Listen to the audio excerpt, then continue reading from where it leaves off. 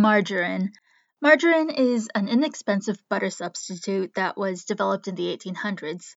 Naturally, when mass production of margarine came to North America in the late 1800s, butter producers were not pleased.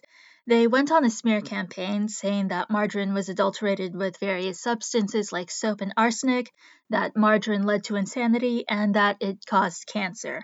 Huh, I'm pretty sure I heard that cancer claim only last week. Some things never change. But what really riled the butter makers was food coloring.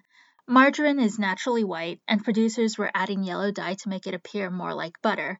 If margarine is cheaper than butter, tastes like butter, and looks like butter, of course people are going to buy it. The powerful butter lobby influenced the local lawmakers to pass restrictive laws on margarine. Margarine was outright banned in Canada for over 75 years. When the ban was lifted, the color of margarine was regulated. It couldn't be the pale yellow of butter, it had to be its natural white, dyed bright yellow, or even dyed orange, depending on the territory. Most of these restrictions were lifted by the 1980s, though Quebec still regulated margarine color until 2008. But those food coloring regulations were nothing compared to the United States. Stay tuned.